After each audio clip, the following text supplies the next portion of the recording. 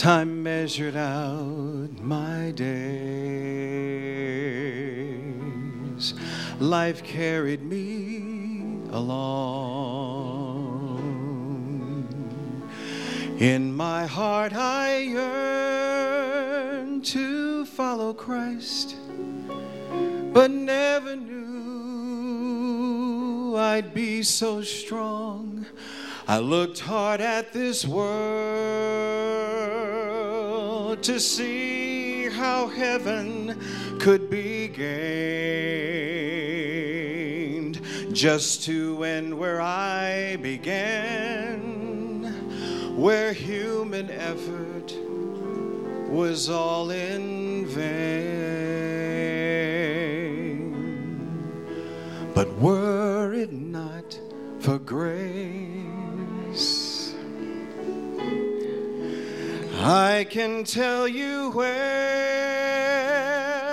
I'd be, lowing down some pointless road to nowhere, with my salvation up to me, and I know how that would go. The battles I would face, forever running, but losing the race, were it not for grace.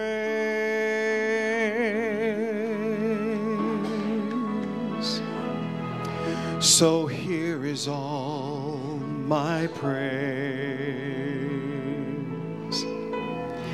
I give with all my heart, offered to a friend who took my place and ran a course I could not start. And when he saw in full just how much his love would cost, he still ran the final mile between me and heaven, so I would not be lost. Were it not for grace, I can tell you where I'd be, going down some pointless road to nowhere, with my salvation up to me, and I know how that would go. The battles I would face, forever running, but losing the race, were it not for grace. Forever running, but losing the race, were it not for grace.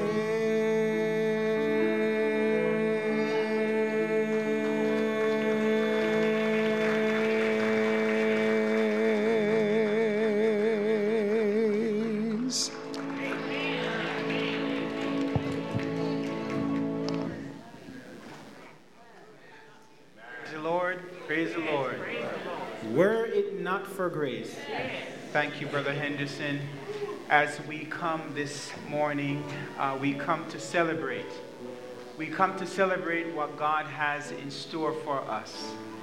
And it's such a joyful experience for Christian brothers to come together in solidarity, knowing that we are saved by grace, knowing that indeed we are heaven bound. And it doesn't matter what is holding us down on this earth. We may be going through trials and tribulations. Whatever we're going through, it is only temporary. Amen? Can you say the word with me? Temporary? It's only temporary. It's only temporary. Repeat with me. It's only temporary. I believe if we say it long enough, we will believe it, because it is true. It is only temporary.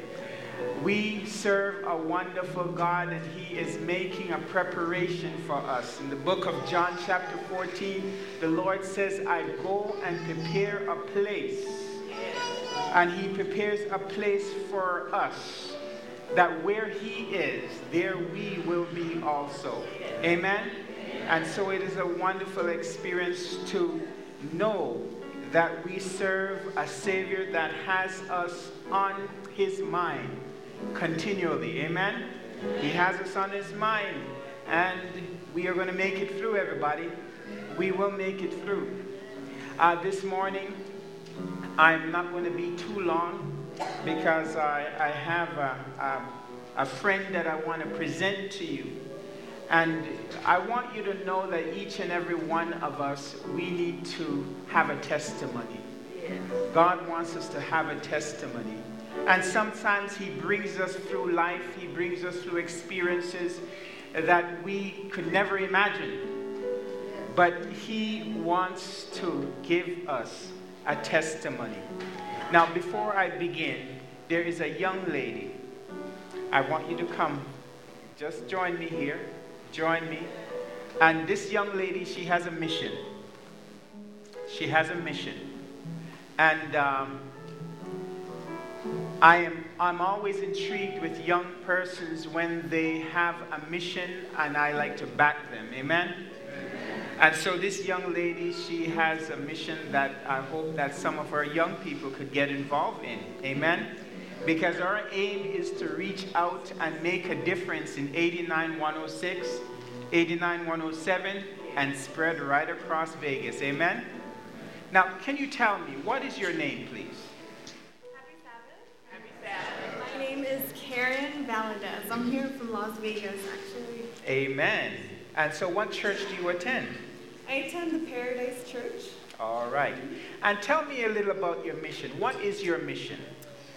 This mission is called Youth Rush. It's a conference-run program for young people from the age of sometimes 15, but mainly 16 years old and up to the 20s and 30s if you want to come, if you're still that passionate for ministry. Praise God. It's a ministry where we go door to door and we serve the communities, like Pastor has a plan in the summer to reach the communities around your church.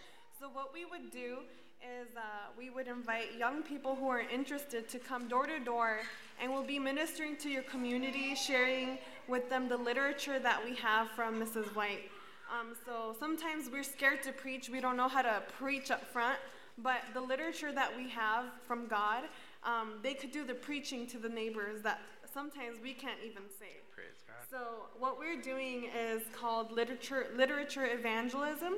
So this program is with Youth Rush, and all these young people will be traveling around Las Vegas, Salt Lake City, and Reno and the surrounding towns, sharing the gospel with the people that need God and who have been looking for Jesus as well. Praise God.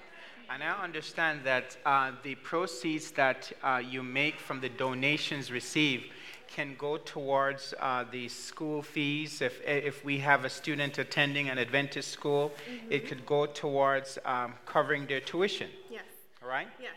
So all the funds that you raise at the end of the summer, usually all the money that you receive, they're all in a donation. So the people will give you donations for the books that you received.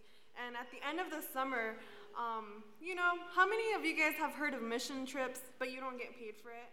This is kind of like a mission trip here in the States, but you get paid for it at the same time while you're serving God. So that's a plus for it. So the funds that you raise at the end of the summer, you earn 50%, and that could be given to an Adventist university if you're planning on going to one, or schools in the area, like Daystar Academy, I know has a full academy. If you're planning on to go to an Adventist academy or university, they usually match it up to 50% to 100% to help for your schooling. Amen. Praise the Lord. Well done. And we pray that the Lord will bless you. If anyone is interested, if you are interested in your child attending or being involved in this, or you yourself interested to be a part of this Youth Rush, I believe they're going to be starting out in June. Yes. right? And partially in July and in this area and spread out to the other regions. Exactly. So we want to thank you. We pray that the Lord will bless you in your ministry. Amen. Let's put our hands together for Youth Rush. Amen. Praise the Lord. Praise the Lord. Amen. You know, it's all about, this is what it's all about. We want to try to get everyone involved in this gospel, the proclamation of this gospel. And if we could get our young people involved, if we could get our older folks involved, if every single part of the body of Christ is involved, the work is over, everybody. Amen? And as we are seeing right now, we are truly at the end. Because what we're seeing in the legislative bodies of Parliament, what we're seeing, I'm saying Parliament, I'm in Canada here now, in the state and in the House, I have to modify my language right now, and right across the world, we're seeing truly that the Lord is coming back again. The laws that's being made and put into order right now indicates that these prophecies that we have long looked for, they're fulfilling right before our very eyes. And I want to encourage God's people in the study of the Word. Now, this coming Wednesday night, we are launching an exciting series, and it is called Prophecy Watch.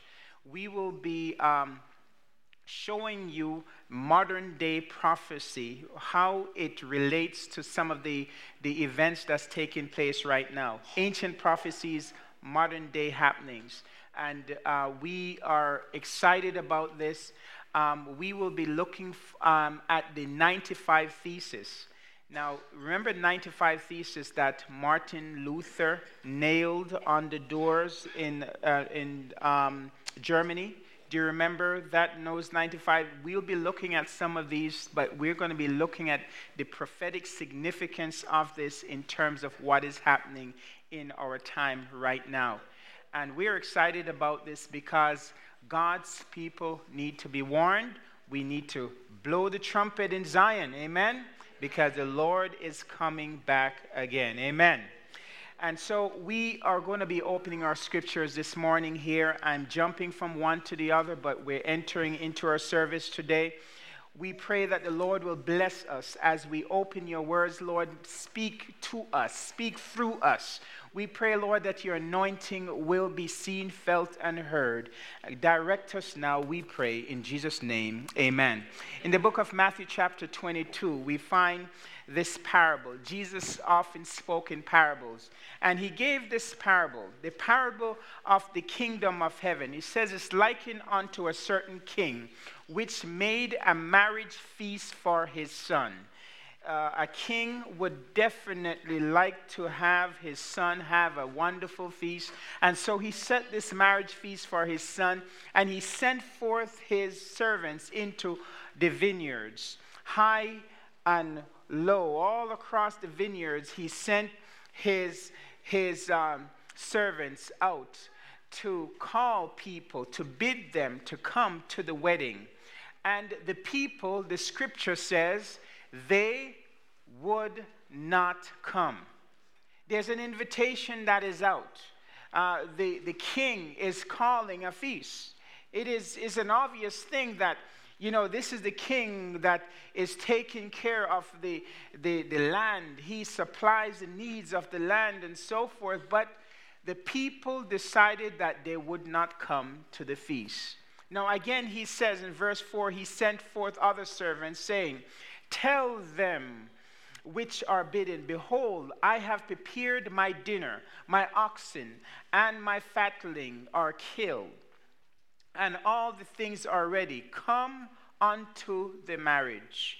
But they made light of it and went their way, one to his farm, another to his merchandise, and the remnant took his servant and entreated them spitefully and slew them.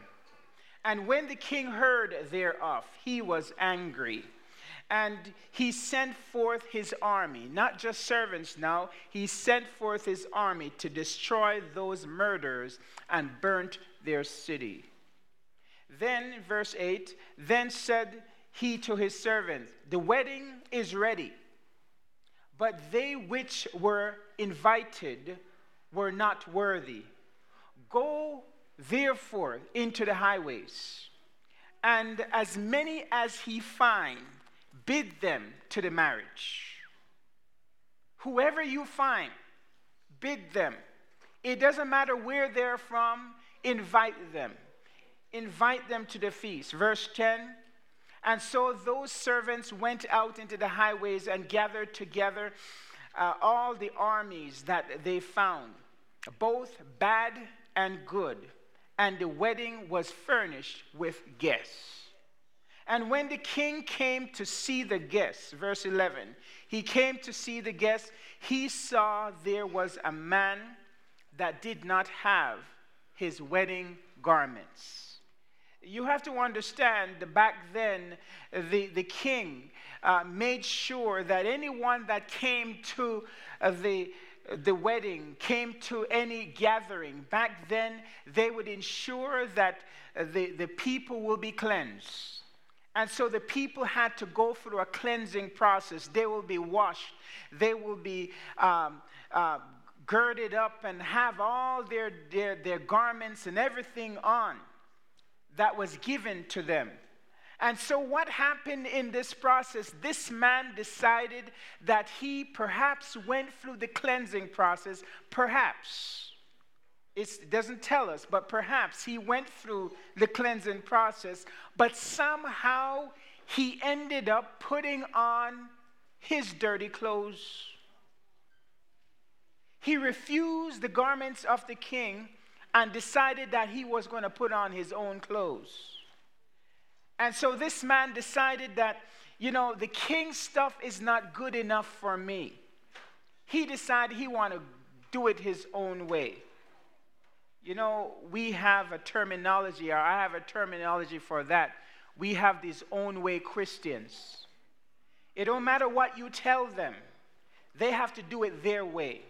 It doesn't matter what the word of God says. They have to do it their own way. It doesn't matter if God says, like, thus saith the word. They have to find a way to do it their own way. Own way Christians. I want you to know, own way Christians will not see the kingdom of God. Own way Christians, they will have to make their own kingdom. But you know what happens when you're making your own kingdom, right? Any kingdom that you try to make aside from God will perish and will burn. In fact, the king will ensure that your city will be burnt up.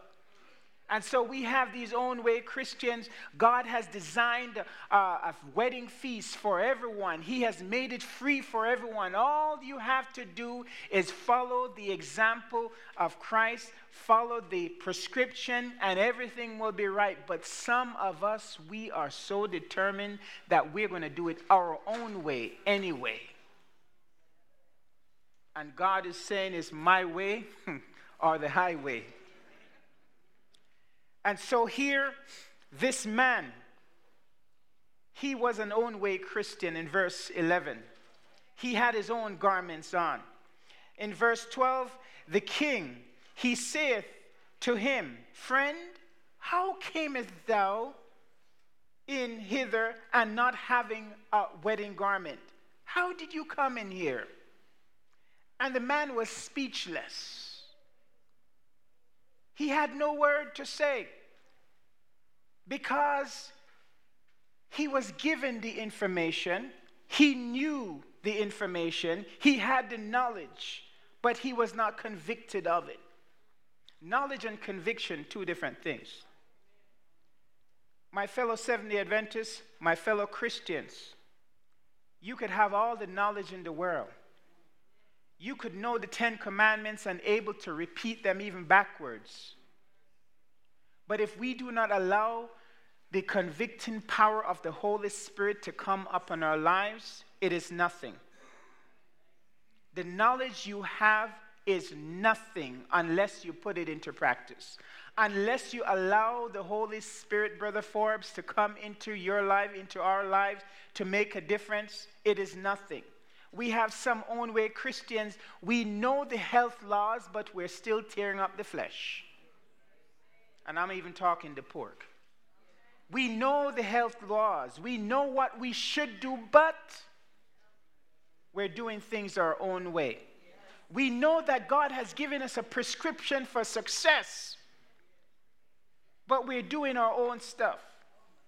We're living in the entertainment capital and everything is there for us, but we are compromising own way Christians and we shift. And when people are not looking, we do our own stuff, but we appear another way when other Christians are looking. It is a dangerous thing for us to try to deceive God when God is able, He is looking. He sees and He knows your stuff. He knows your junk. He knows what you're sniffing. He knows what you're eating. He knows what you're touching. He knows if you're naughty and if you're nice. And so we have these Christians just trying to outsmart God. But this man was like that and he could not say anything. There will be some of us that will be speechless. Didn't you hear the sermons preached at Abundant Life, Seventh-day Adventist Church? Didn't you? You came all these years under Goodlow, under Rock, right? You came all these years. You heard the messages, but you decided to do your own stuff. Unfortunately, some of us will be speechless. In verse 13, then said the king to his servant, bind him hand and foot, and take him away and cast him in the utter darkness. And there shall be weeping and gnashing of teeth. For many are called, but few are chosen. As I preached this last time, I told you the meaning of that last. Many are called, but few are choosing. You have a choice, but you're not choosing because you feel that you are not convicted. You're above that. You're too educated for that. You know, it's a hard thing when you see some individuals go to school and they earn their degrees. And they have so many degrees now that it outnumbers their name. And they come back and they walk in that learned fashion. They sit in that, fashion there. We say in Jamaica, you cut 10, right? And you're looking all educated and all sophisticated, and you have more knowledge than even God himself, or so you think. Own way Christians. But what you are preparing for, you're preparing for a sophisticated hell instead of a humble heaven. It is important, folks, for us to realize and recognize the Word of God cannot be trifled with. You can't play around with the Word of God. God wants us to be real. It is a hard thing, and one thing I ask myself over and over, sometimes I ask, Lord, why do I do this? Honestly. Because there are people that come Sabbath after Sabbath, communion after communion. We take the emblems. We drink it. We eat it. All of this stuff. But it's not real to us. And it's a game to us. When God simply says, listen, I just want to invite you to my banqueting feast. I want you to come to my wedding. I want you to come to the wedding of my son. And all that you have to do is surrender yourself. You got to surrender all. Give it all up. Give it all up. Some of you, jobs that you know that you should not be doing, give it up. Some of us, we're living in an alternate lifestyle that we should give it up. It's a salvation. It is your soul on the line. Give it up. Give it up. And just allow the Holy Spirit to take over your life. Give it up. I know how hard it was to give up stuff, because I went to the time of my life when I had a life of fame. Just follow. All you have to do is run. Run. If you get good, you're going to get endorsements and all of these things. But I had a decision. Run on Sabbath. Break the Sabbath running. Run for a little while. You're going to retire anyways, and you could be the best Seventh-day Adventist you could be. At least you will have your fame, your name will be there, and all of that. But I had to make a decision. And I praise God for one little moment the Lord showed me my future. And I saw if I had gone down that pathway, if I had gone down that pathway of fame and all of that stuff, that eventually what would be my end? I would be in a prosperous hell. Folks, we got to understand, we're in the time of the end. This is the time. If you're ever wanting to wait for a sign to wake up and to accept Jesus Christ, to surrender all, it is right now. There is no better time than now. It doesn't matter how pretty you are. If you're thinking you're using your beauty to get open doors for you, it's not going to last long. The age is upon us. The age will be upon you. Folks, your money can't help you. Your education can't help you. The only help you have is God. And He's the one that is inviting us to His feast. This table, by extension, if you could put the Lord's Supper picture on the screen.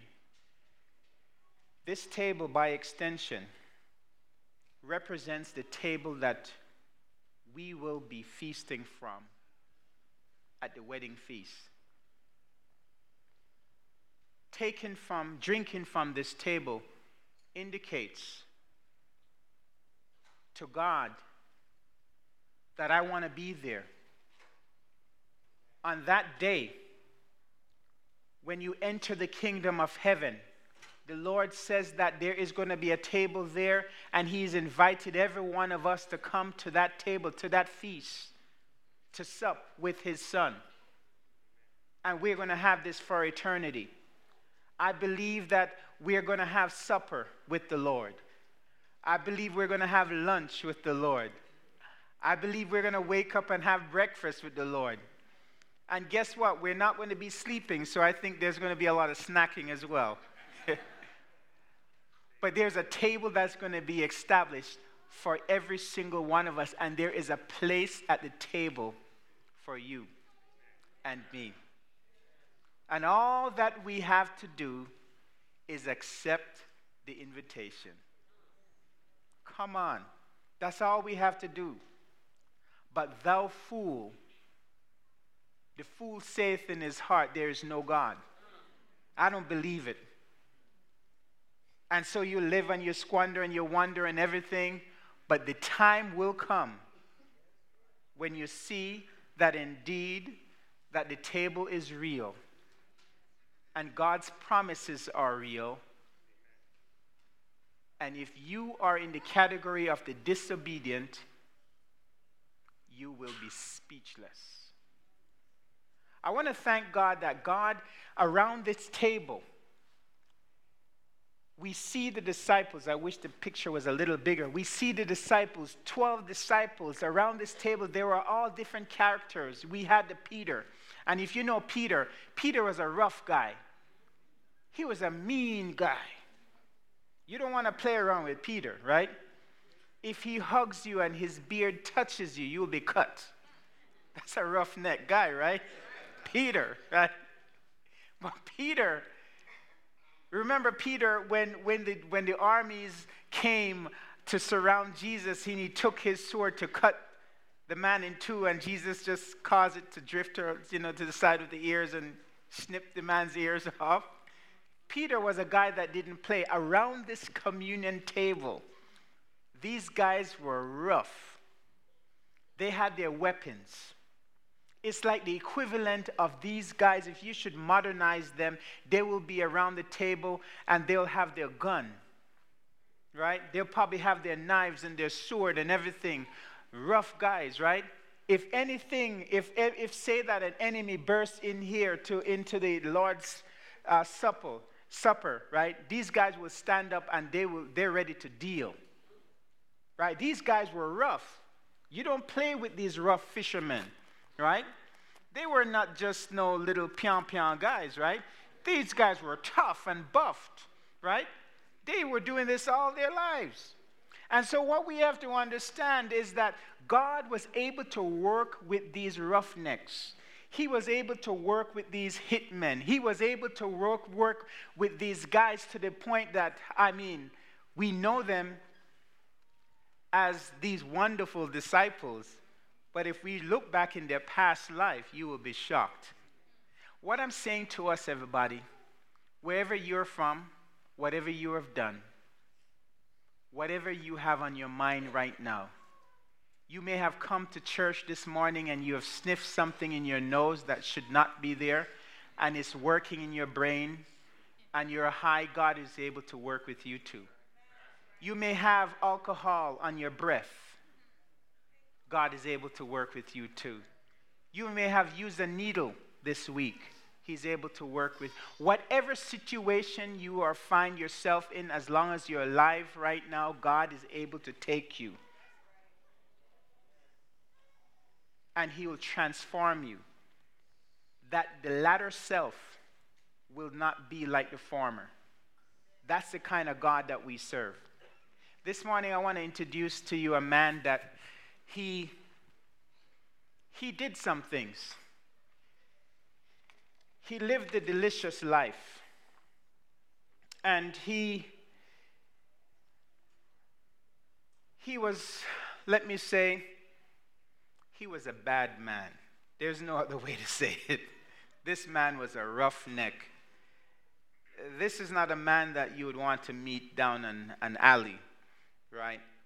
A dark alley, even if there's lights in it. This man was the real deal. And our dear brother came through some circumstances, but I believe that the Lord took him as a brand plucked from the burning to be here today to give you a testimony. He's here with his beloved wife and his son. And I'm going to invite Brother Richie Sepulveda to come forward. Brother Richie, come forward here, please. We met him at the youth conference that the youth went to last year. And I was really impressed with his testimony. And ironically, he says, Pastor, I'm going to be in Vegas on May the 5th. And I said, this is the rest of my sermon. Hear he him. Blessings, blessings. Good morning, saints. Go ahead. God is good, huh? All the time. It's a privilege and an honor to be out here in Vegas and to come and celebrate Sabbath with our family, with my family. Now I love that I serve an awesome God, because I can go all over the world and I have family all over. I don't know if they're going to put the picture up there. You see, because at one time I belonged to a big family. I used to be a member of a drug cartel family from Mexico. At the age of 13, I started using heroin. I'm from Texas. I was born in El Paso, but I was raised in the prison system.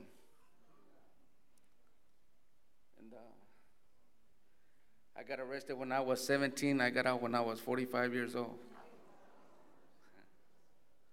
You see?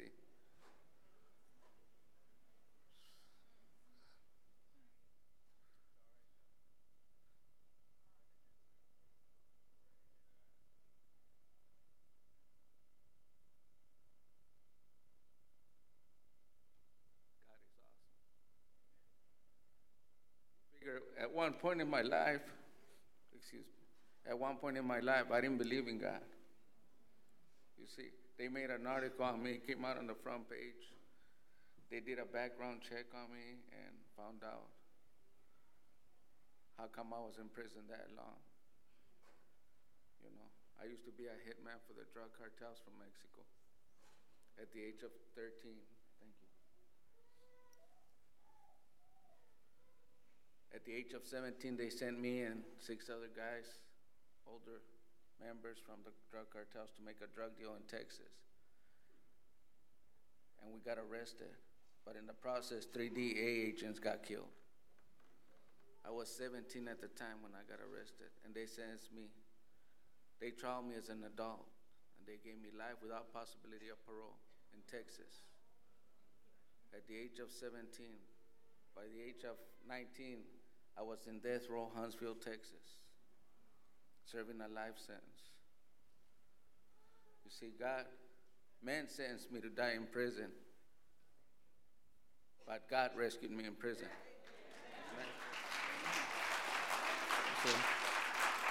Because I should have been dead long time ago.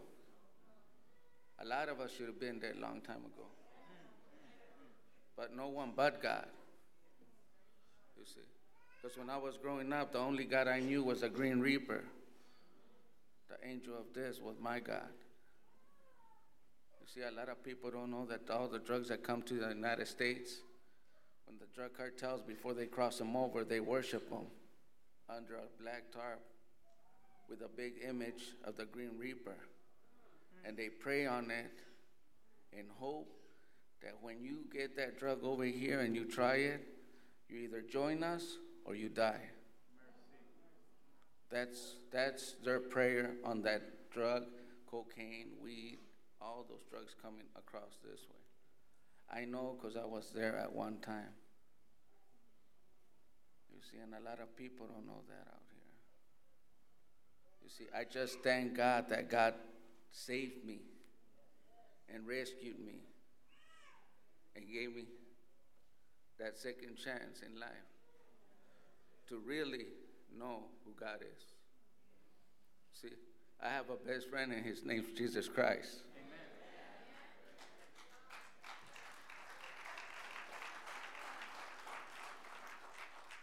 There's only one homeboy in my life and his name's Jesus. You see, all my logos is God's got my back. Because I don't care how big the gangs and the cartels are. No weapon formed against me shall prosper. Because God's got my back. You see? And I can go all over the world and claim my God. Amen. See, because I can walk in any church, any street, and I know who got my back. See, I can go to any neighborhood, any gang-infested area, and I know who I'm going in with. See? And I still carry my guns. I carry a .357.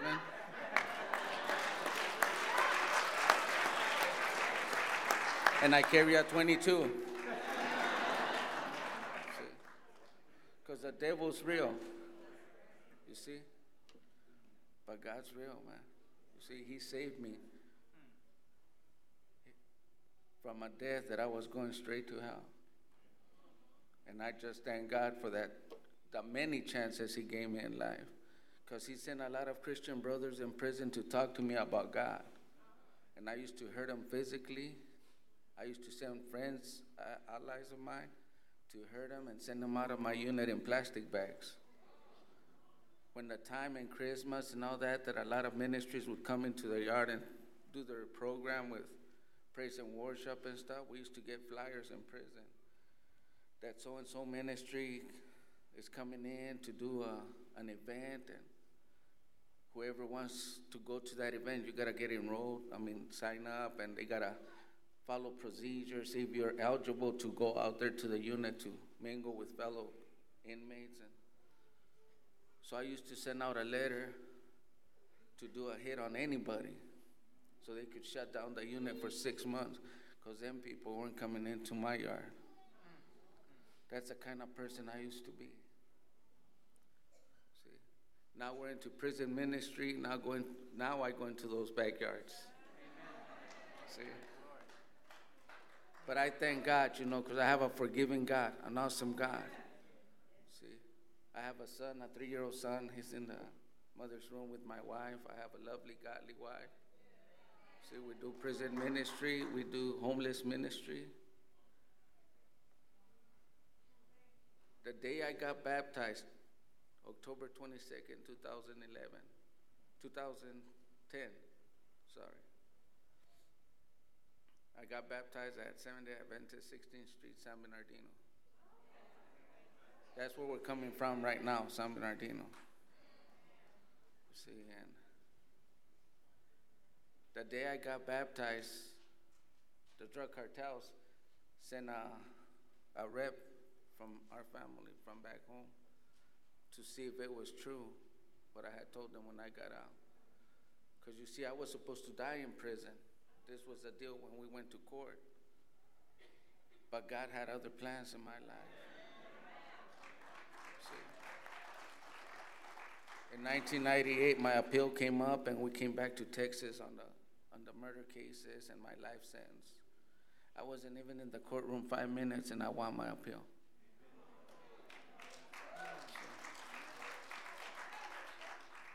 I had done 15 years in death row in Huntsville, came to Texas, won my appeal in 5 minutes, because I was supposed to be dead. They were supposed to sentence me to the lethal injection. They tried me as an adult, but they sentenced me as a juvenile. So that was the technical Texas did. They made a mistake, and I won my appeal. So I had to take my life back. But while I was in prison, I was committing all this hits, all this assaults, all robberies, extortion, possessions of heroin, cocaine in death row. I OD'd 3 times. They found ounces of heroin in my cell in death row, cell phones. You see, I was supposed to be getting another life sentence. But the judge told me, you got 11 free roll cases that I can sentence you to 10 years on each one of them. That's 110 years. Or you can sign a 10-year deal right now for all of them and go do 10 years and come out clean. I just done 15. So if I sign a 10, I have an out date. He goes, yeah. Sign the dotted line. They sent me to Colorado Springs in Colorado City. That's where John Gotti passed away. An underground prison. Federal prison underground. 11 stories underground. With no human contact. No radio, no TV, no visits, no mail, no commissary. They were only giving me peanut butter sandwiches, 4 peanut butter sandwiches a day. I was in that cell for 10 years straight. The only thing that was in that cell was a Bible. And mind you, before I went to there, I had something, me and God had something going that I didn't believe in God. I used to smoke the Bibles in death row. You see, God put me somewhere where me and him were going to have to talk, bottom line. See? No matter what we go through in life, God's going to put us somewhere where we're going to listen. You see, it's like our kids running around with people we don't want them to run. We let them know they're bad kids. They're not bad. It's just the choices they make that are bad that I don't agree with. So stop hanging around with them. They keep hanging around with them. Later on, they find themselves behind a police car in jail. And who the first one they call? Not their friends. Mom, Dad, I'm in jail. Oh, now you're in jail? Now call your friends. I'll start going to church, all these promises, man. We've all been through them. You see? But the one person we need to make that commitment with is God. You see, we can promise our moms, our dads, our granddaddies, everything, all the promises they want to hear. But there's one person that wants that promise, and that's God. And while we don't make that promise with him, he's going to let us go like a rubber band. But when he lets go of that rubber band, we're going to turn because it's going to hurt. And when it hurts, it still took me 5 years before I picked up that Bible in that cell. Because I had a plan. I get out in 10 years. Drug cartels don't know I'm coming out. They think I'm going to die. I know where the head of the drug cartel lives. I know the game. I know where the money is. I'm going to go take him out. I'll be the head of the drug cartel. Richie had his plan. But little did I know God had his plan in my life. How many of you believe in angels?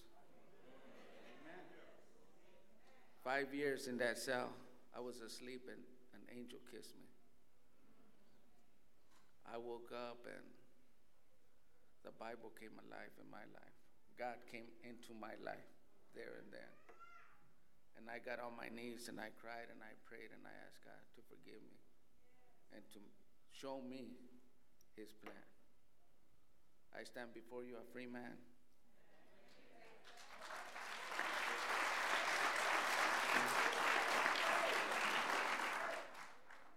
But that's God's plan. You see, everybody tells me when they see the articles, is that you? I say, no, that's God.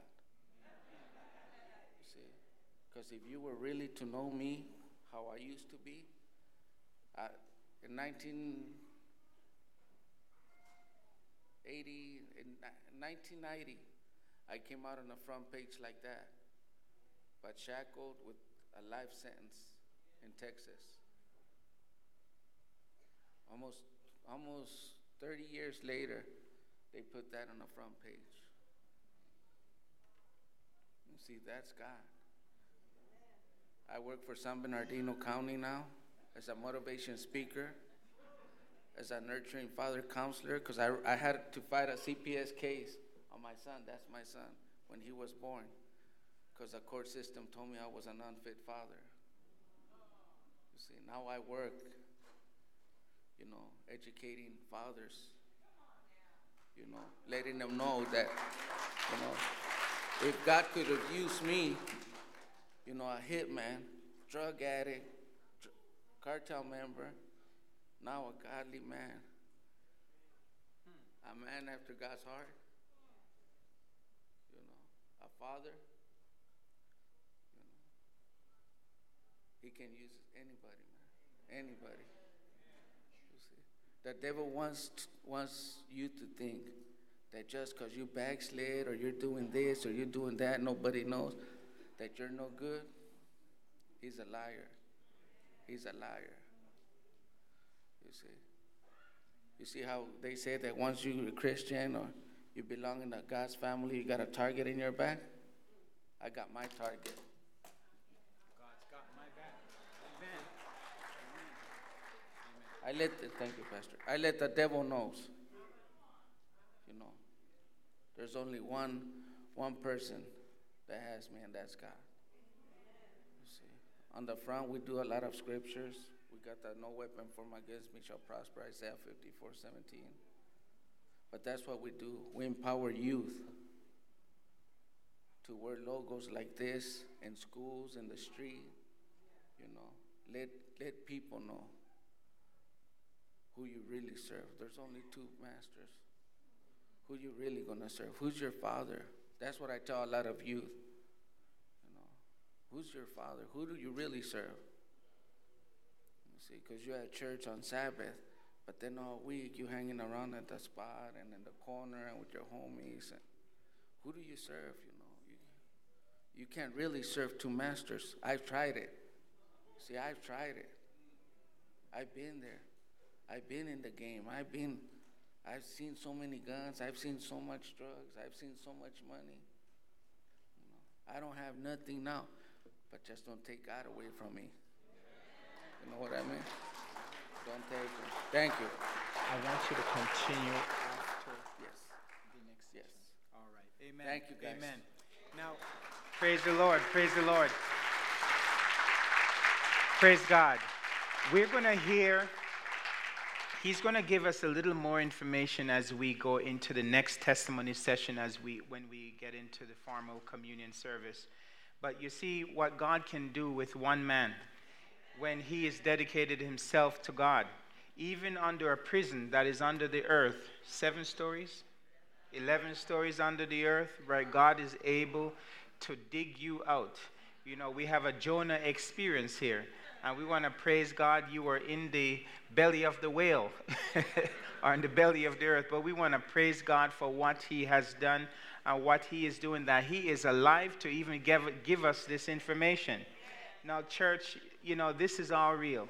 And some of us, we think that, you know, we have it all under control. But, you know, we need to yield and just surrender our lives to Christ. And we see yet another testimony of that. As we make our transition into our service today, into the ordinance of humility, we are called as God's people to serve one another, ultimately as we are serving God. And so today, we pray that this will be a meaningful experience for all of us. We want all the women to get together. We are going to have a designated song service person over on the other side.